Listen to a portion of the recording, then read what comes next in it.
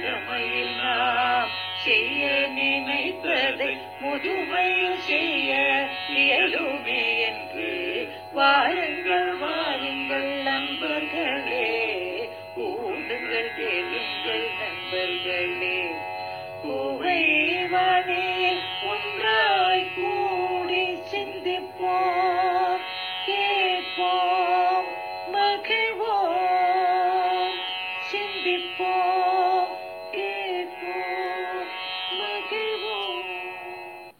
This podcast is brought to you as a joint initiative between Anubhav, the National Institute of Social Defense, Ministry of Social Justice and Empowerment, and Media for Community Foundation. Project coordinators Dr. R. Sridhar and Alok Verma. Radio coordinators Pooja Murada, Kaushalya and Sai Sudha. Producers Kovai Vani, Kovai Care Retirement Communities. If you are a senior citizen and need help, contact our Elder Helpline 14567 between 8 a.m. and 8 p.m. We promise to help you lead a better life. I repeat, 14567 between 8 a.m. and 8 p.m.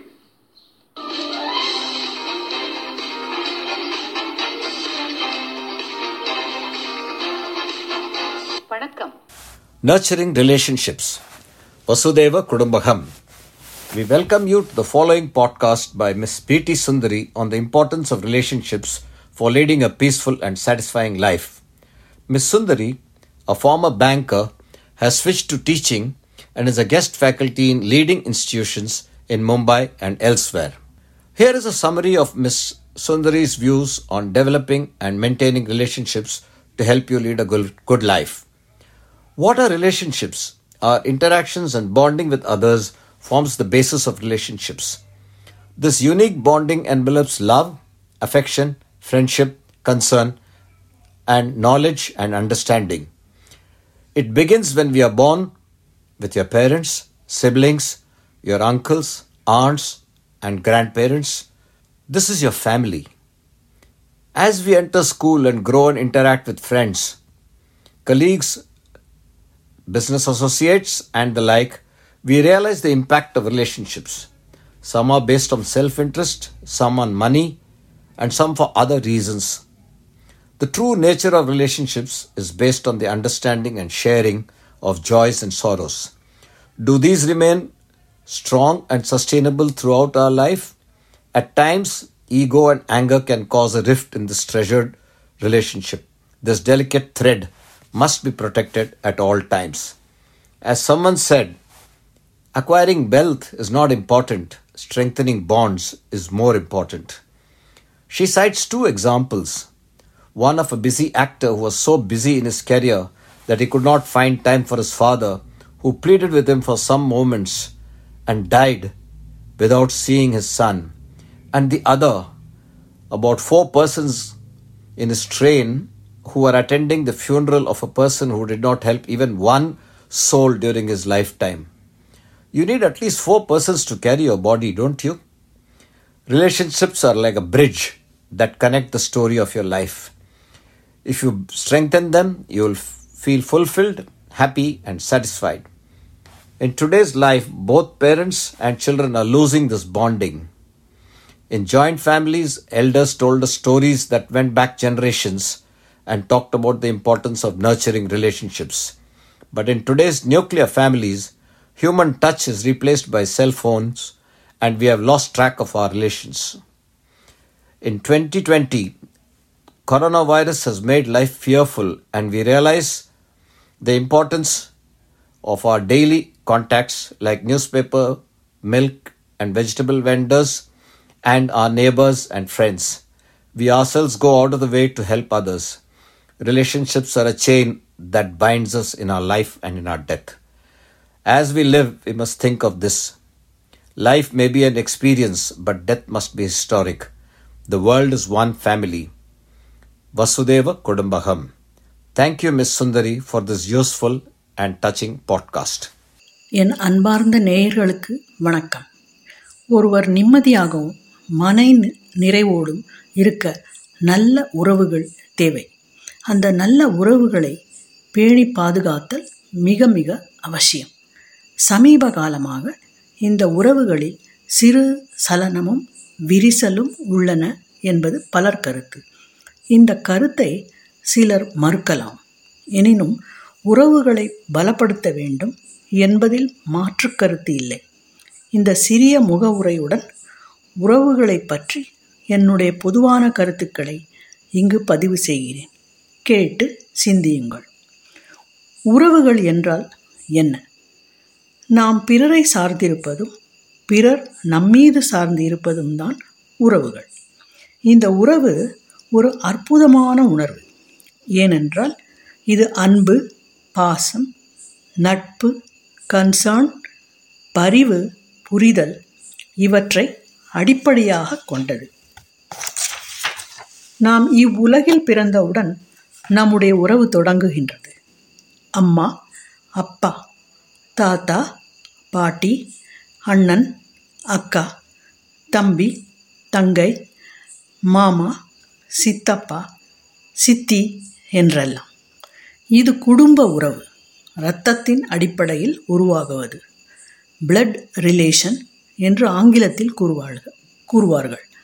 இதை தொடர்ந்து நாம் பள்ளியிலும் கல்லூரியிலும் படிக்கும் பொழுது நமது உறவுகள் நண்பர்களுடன் விரிவடைகின்றன.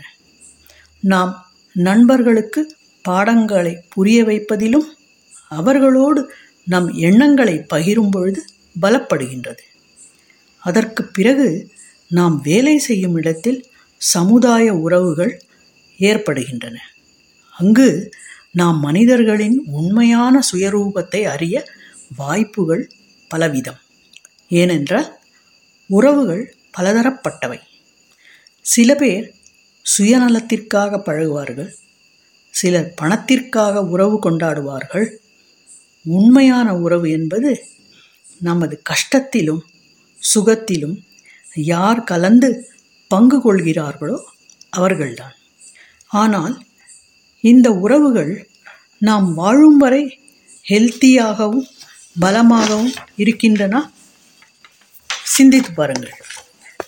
சில சமயம் நம்முடைய கோபத்தினாலும் ஈகோவினாலும் கடுமையான பேச்சுத்தன்மையினாலும் இந்த அழகான உறவுகளில் விரிசல் ஏற்பட்டு விடுகிறது.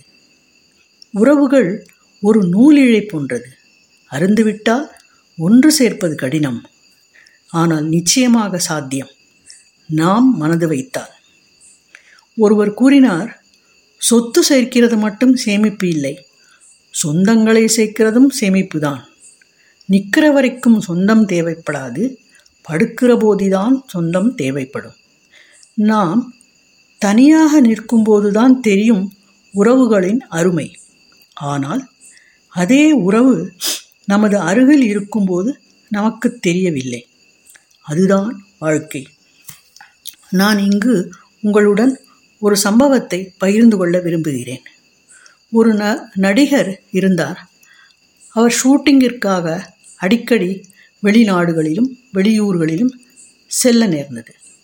ஒரு நாள் அவருடைய அப்பா அவரிடம் வந்து, நான் உன்னிடம் 1 மணி நேரம் சில விஷயங்களை பகிர்ந்து கொள்ள விரும்புகிறேன், நான் உனக்கு கூற வேண்டும் என்று கூறினார்.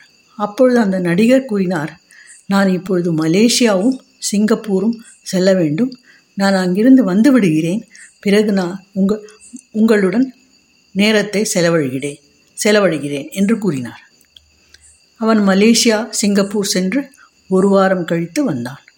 வந்தவுடன் மிகவும் டயர்டாக இருந்தால் தூங்கிக் கொண்டிருந்தான். அப்பா வந்து பார்த்தார். மகன் மிகவும் தூங்கிக் கொண்டிருந்தான். ஆகையால் ஒன்றும் சொல்லாமல் சென்று விட்டார். 2-3 நாட்கள் கழித்து திருப்பியும் மகனிடம் வந்து, மகனே, நான் உன்னிடம் 1 மணி நேரம் சில விஷயங்களை கூற வேண்டும், நீ என்னோடு வருகிறாயா என்று கூறினார். அப்பொழுது அவன் கூறினார், எனக்கு இன்றும் வெளிநாட்டில் ஷூட்டிங் இருக்கிறது, அமெரிக்காவில் ஷூட்டிங் இருக்கிறது, அங்கு சென்றுவிட்டு வந்து விடுகிறேன்.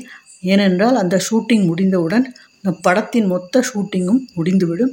அப்புறம் நான் கொஞ்ச நாள் ஃப்ரீ தான், உங்களுடன் நான் எவ்வளவு நேரம் செலவழிக்க முடியுமோ அவ்வளவு நேரம் செலவழிக்கிறேன் என்று கூறினான். அமெரிக்காவுக்கு சென்று விட்டான். அங்கு ஷூட்டிங் நடந்து கொண்டிருக்கிறது. அப்போது அவனுக்கு ஒரு ஃபோன் கால் வருகிறது. அதில் அப்பா மிகவும் சீரியஸாக இருப்பதாலும் ஐசியூவில் அட்மிட் பண்ணியிருக்கிறார்கள் என்றும் செய்தி வந்தது. இவன் கொஞ்சம் குழம்பி விட்டான். என்ன செய்வது என்று தெரியவில்லை. ஆனால் ஷூட்டிங்கும் முடிக்க வேண்டும். வேகமாக ஷூட்டிங்கை முடித்துவிட்டு நாம் இங்கிருந்து இந்தியா சென்று விடுவோம் என்று நினைத்து வேகமாக ஷூட்டிங் முடித்து கிளம்புவதற்கு தயார் செய்து கொண்டிருந்தான். ஆனால் அப்பொழுது ஒரு செய்தி வந்தது, அப்பா இறந்து விட்டார் என்று. அவன் மிக வேதனைப்பட்டு, நம்மிடம் 1 மணி நேரம் அப்பா செலவழிக்க வேண்டும், உன்னிடம் சிலவற்றை பகிர்ந்து கொள்ள வேண்டும் என்று கூறினார். ஆனால் நாம் அந்த 1 மணி நேரம் கூட அப்பாவிற்கு கொடுக்க முடியவில்லை. வாழ்நாள் முழுவதும் நமக்காக உழைத்து சம்பாதிக்கிறார். அவர் 1 மணி நேரம் செலவழிக்க வேண்டும் என்று கூறும்பொழுது நாம் அவரை அலட்சியப்படுத்தி விட்டோம். இனிமேல் நான் அப்பாவிடம் பேசவும் முடியாது, அப்பா என்னிடமும் பேச முடியாது என்று கூறி மிக அழுதான். இந்த சம்பவம் அந்த நடிகரே ஒரு டிவி சேனலில் கூறினார். இறுதியாக அவர் எல்லோரிடம் வேண்டிக் கொண்டார், உங்களிடம் உங்கள் அப்பாவோ அம்மாவோ இல்லை கூட பிறந்தவர்களோ இல்லை நண்பர்களோ ஏதாவது பகிர்ந்து கொள்ள வேண்டும் என்று கூறினார். நீங்கள் தயவுசெய்து அதற்கு நேரத்தை ஒதுக்கிவிடுங்கள். ஏனென்றால் லைஃப் இஸ் வெரி அன்பிரடிக்டபிள். என்ன ஆகும் என்று தெரியாது. அவ்வாறு நேரத்தை கொடுக்காமல் இருந்தால் நாம் வாழ்நாள் முழுவதும் வருத்தப்பட வேண்டியிருக்கும் என்று மிகவும் அழுது கொண்டு இருந்தார். நான் எதுக்காக இதெல்லாம் சொல்கிறேன் என்றால், உறவுகள் என்பது ஒரு தொடர்கதை. போன ஜெனரேஷனுக்கும் இப்பொழுது உள்ள ஜெனரேஷனுக்கும் இனி வரப்போகும் ஜெனரேஷனுக்கும் ஒரு பாலமாக அமைகின்றது. தான் என்ற ஆணவம் தலை தூக்காதவரை உறவுகளில் அன்பும் உண்மையும் அரவணைப்பும் பரிவும் சகிப்புத்தன்மையும் நிலைத்திருக்கும், நிறைந்தும் இருக்கும். ஆனால் இப்பொழுது இருக்கும் ஃபேமிலி செட்டப்பில் இந்த உறவுகளின் சுகங்களை நமது குழந்தைகள் மெதுவாக இழந்து வருகிறார்கள். அதற்கு பெற்றோரும் காரணம், குழந்தைகளின் பொறுப்பற்ற அலட்சியத்தன்மையும் தான். ஏனென்றால் முன்பெல்லாம் கூட்டு குடும்பங்களில் தாத்தா பாட்டியுடன் கூடி உட்கார்ந்து சாப்பிடும் பொழுது நல்ல நீதி கதைகள் சொல்வார். வாழ்க்கையின் நிதர்சனம், வாழும் முறை, இவை எல்லாவற்றையும் குட்டி கதைகள் மூலம் கூறுவார்கள். அந்த பழக்கங்கள் இப்பொழுது மெதுவாக குறைந்து வருகின்றன.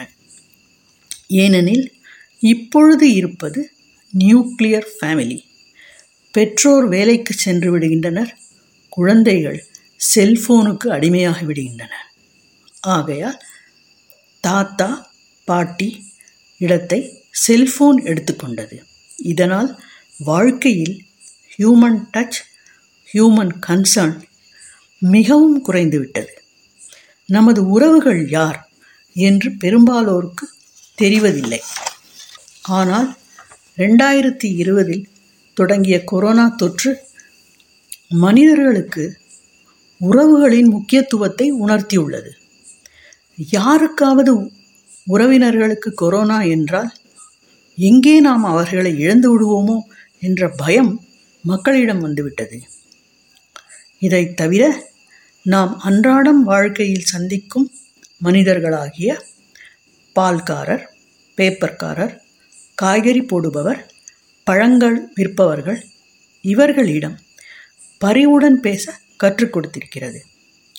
நமது வீட்டில் வேலை செய்பவர்களுக்கு ஏதாவது உடம்பு சரியில்லை என்றாலோ அல்லது அவர்களுக்கு ஏதாவது கஷ்டம் என்றாலோ நாம் எவ்வாறு அவர்களுக்கு உதவலாம் என்று நம்மை சிந்திக்க வைத்திருக்கிறது. ஏனென்றால் நாம் அவர்களை சார்ந்திருக்கிறோம், அவர்கள் நம்மை சார்ந்திருக்கிறார்கள். இந்த உறவு ஒரு ஆரோக்கியமாக இருக்க வேண்டும் என்றால் இருபக்கத்தாரரும் இதை பேணி காக்க வேண்டும். உறவுகள் எல்லாம் ஒரு சங்கிலி. நாம் வாழும்போது மட்டுமில்லாமல் நாம் இந்த உலகை விட்டு சென்றவுடன் நம்மில் இருந்த இந்த உறவுகளின் பரிணாமம் நம்மை உலகிற்கு அறிய வைக்கும். நான் இங்கு ஒரு சிறு சம்பவத்தை உங்களிடம் பகிர்ந்து கொள்ள விரும்புகிறேன். ஒருமுறை கோயம்புத்தூரிலிருந்து திருச்சிக்கு ஜனசதாப்தி எக்ஸ்பிரஸில் பிரயாணம் செய்து கொண்டிருந்தேன். அப்பொழுது ஈரோடு ஸ்டேஷனில் 4-5 பேர் ஏறினார்கள். அவர்கள் ஏறி உட்கார்ந்து பேசிக்கொண்டிருந்தார்கள். அவர்கள் பேச்சிலிருந்து எனக்கு தெரிய வந்தது, யாரோ ஒருவர் இறந்து விட்டார், அவர்கள் வீட்டுக்கு சென்றுவிட்டு வருவது மாதிரி இருந்தது. நான் உற்று அவர்களை கவனித்து கொண்டிருந்தேன்.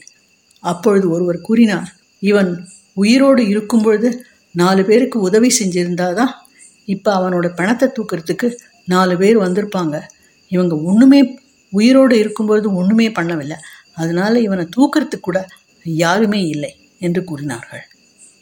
உடனே இன்னொருவர் கூறினார், இவன் உயிரோடு இருக்கும் பொழுது யாருக்குமே உணவும் கொடுத்ததில்லை, கொடுத்திருந்தால்தானே இங்கு அவனுக்கு வாய்க்கு அரிசி போட யாராவது வந்திருப்பார்கள், அதுவும் இல்லை. அதற்கு இன்னொருவன் கூறினான், நீ என்ன உணவை கொடுப்பதை பற்றி கூறிவிட்டாய், அவன் தண்ணி கூட, ஒரு டம்ளர் தண்ணி கூட கொடுத்ததில்லை, அவ்வளவு மோசமானவன். அப்படி இருக்கும் பொழுது அவன் இறந்தவுடன் யார் அவனை தூக்குவார்கள், அனாதை பிணமாக போக வேண்டாம் என்று நாம் தான் எல்லோரும் சேர்ந்து அவனை வழி அனுப்பி விட்டோம் என்று கூறினார்கள். அப்பொழுது அந்த பேச்சை நான் கேட்டுக்கொண்டிருந்தேன். எனக்குள் ஒரு உண்மையான உணர்வு எழுந்தது. ஏனென்றால் நாம் சிறுவர்களாக இருக்கும் பொழுது நம் வீட்டில் இருக்கும் பெரியவர்கள் அடிக்கடி நம்மிடம் கூறுவார்கள், நீ உயிரோடு இருக்கும் பொழுது 4 பேருக்கு உதவி செய், 4 பேருக்கு உதவி செய் என்று கூறுவார்கள். அவர்கள் ஏன் 4 பேருக்கு உதவி செய் என்று கூறினார்கள்? ஏனென்றால் நாம் இந்த உலகை விட்டு போனவுடன் நம்மை வழியனுப்ப மினிமம் 4 பேராவது வேண்டும், ஆகையால் தான் என்ற உண்மை எனக்கு அப்பொழுது புரிந்தது. ஆகையால் நாம் வாழும்போது எந்த உறவுகளுடன் ஒன்றி இருக்கின்றோமோ அந்த உறவுகள் நாம் இந்த உலகத்தை விட்டு செல்லும் பொழுது நம்மை வழி அனுப்பிவிடும். ஒரு அறிஞர் கூறினார், நமது பிறப்பு ஒரு சம்பவமாக இருக்கலாம், ஆனால் நமது இறப்பு ஒரு சரித்திரமாக இருக்க வேண்டும். அது எவ்வாறு சாத்தியம் என்றால், பிறப்புக்கும் இறப்புக்கும் உள்ள இடைப்பட்ட வாழ்க்கையில் நாம் எவ்வாறு நமது உறவுகளை பேணி காக்கின்றோம் என்பதை பொறுத்து இருக்கிறது. இவ்வாறாக குடும்ப உறவுகள், சமுதாய உறவுகளை நாம் பேணி காத்தால் நாட்டில் உள்ள மக்களிடம் இதே உறவு நீடித்து உலக அளவில் அப்பொழுதுதான் வசுதேவ குடும்பகம் என்பது உண்மையாகும், சாத்தியமும் ஆகும். அதாவது வேர்ல்ட் இஸ் ஒன் ஃபேமிலி. இவ்வாறாக உறவுக்கு கை கொடுப்போம், உலகையே வெல்வோம். நாம் எல்லோரும் முயற்சிக்கலாமா? நன்றி, வணக்கம். கோவை வாணியின் சார்பாக கிருஷ்ணன் அவர்களுக்கும் பிடி சுந்தரி அவர்களுக்கும் மிக்க நன்றியை தெரிவித்துக் கொண்டு உங்களிடமிருந்து விடை பெறுவது ரேவதி பாஸ்கர். இந்த வலையொலி அனுபவ், தேசிய சமூக பாதுகாப்பு நிறுவனம், சமூக நீதி மற்றும் அதிகாரமளித்தல் அமைச்சகம் மற்றும் மீடியா ஃபார் கம்யூனிட்டி ஃபவுண்டேஷன் இவர்களின் கூட்டு முயற்சியாக உங்களிடம் கொண்டு வரப்பட்டது. திட்ட ஒருங்கிணைப்பாளர்கள் டாக்டர் ஆர் ஸ்ரீதர் மற்றும் ஆலோக் வர்மா அவர்கள். வானொலி ஒருங்கிணைப்பாளர்கள் பூஜா முராடா, கௌசல்யா மற்றும் சாய் சுதா அவர்கள். தயாரிப்பாளர்கள் Kovai Vani, Kovai care retirement communities. நீங்கள் ஒரு மூத்த குடிமகனாக இருந்து உதவி தேவைப்பட்டால் எங்கள் எல்டர்லைன் ஹெல்ப் லைனை தொலைபேசி எண் 145667 இல் தொடர்பு கொள்ளவும். காலை 8 மணி முதல் இரவு 8 மணி வரை ஒரு சிறந்த வாழ்க்கையை வாழ உங்களுக்கு உதவி செய்ய நாங்கள் உறுதி அளிக்கிறோம். மறுபடியும் கேளுங்கள், தொலைபேசி எண் 145667 காலை 8 மணி முதல் இரவு 8 மணி வரை. That's all for today, folks. Be safe. Fight COVID with 2 vaccinations. Wear a mask when you go out. Keep safe distance. Observe proper hygiene. We must win. We will win. Thank you.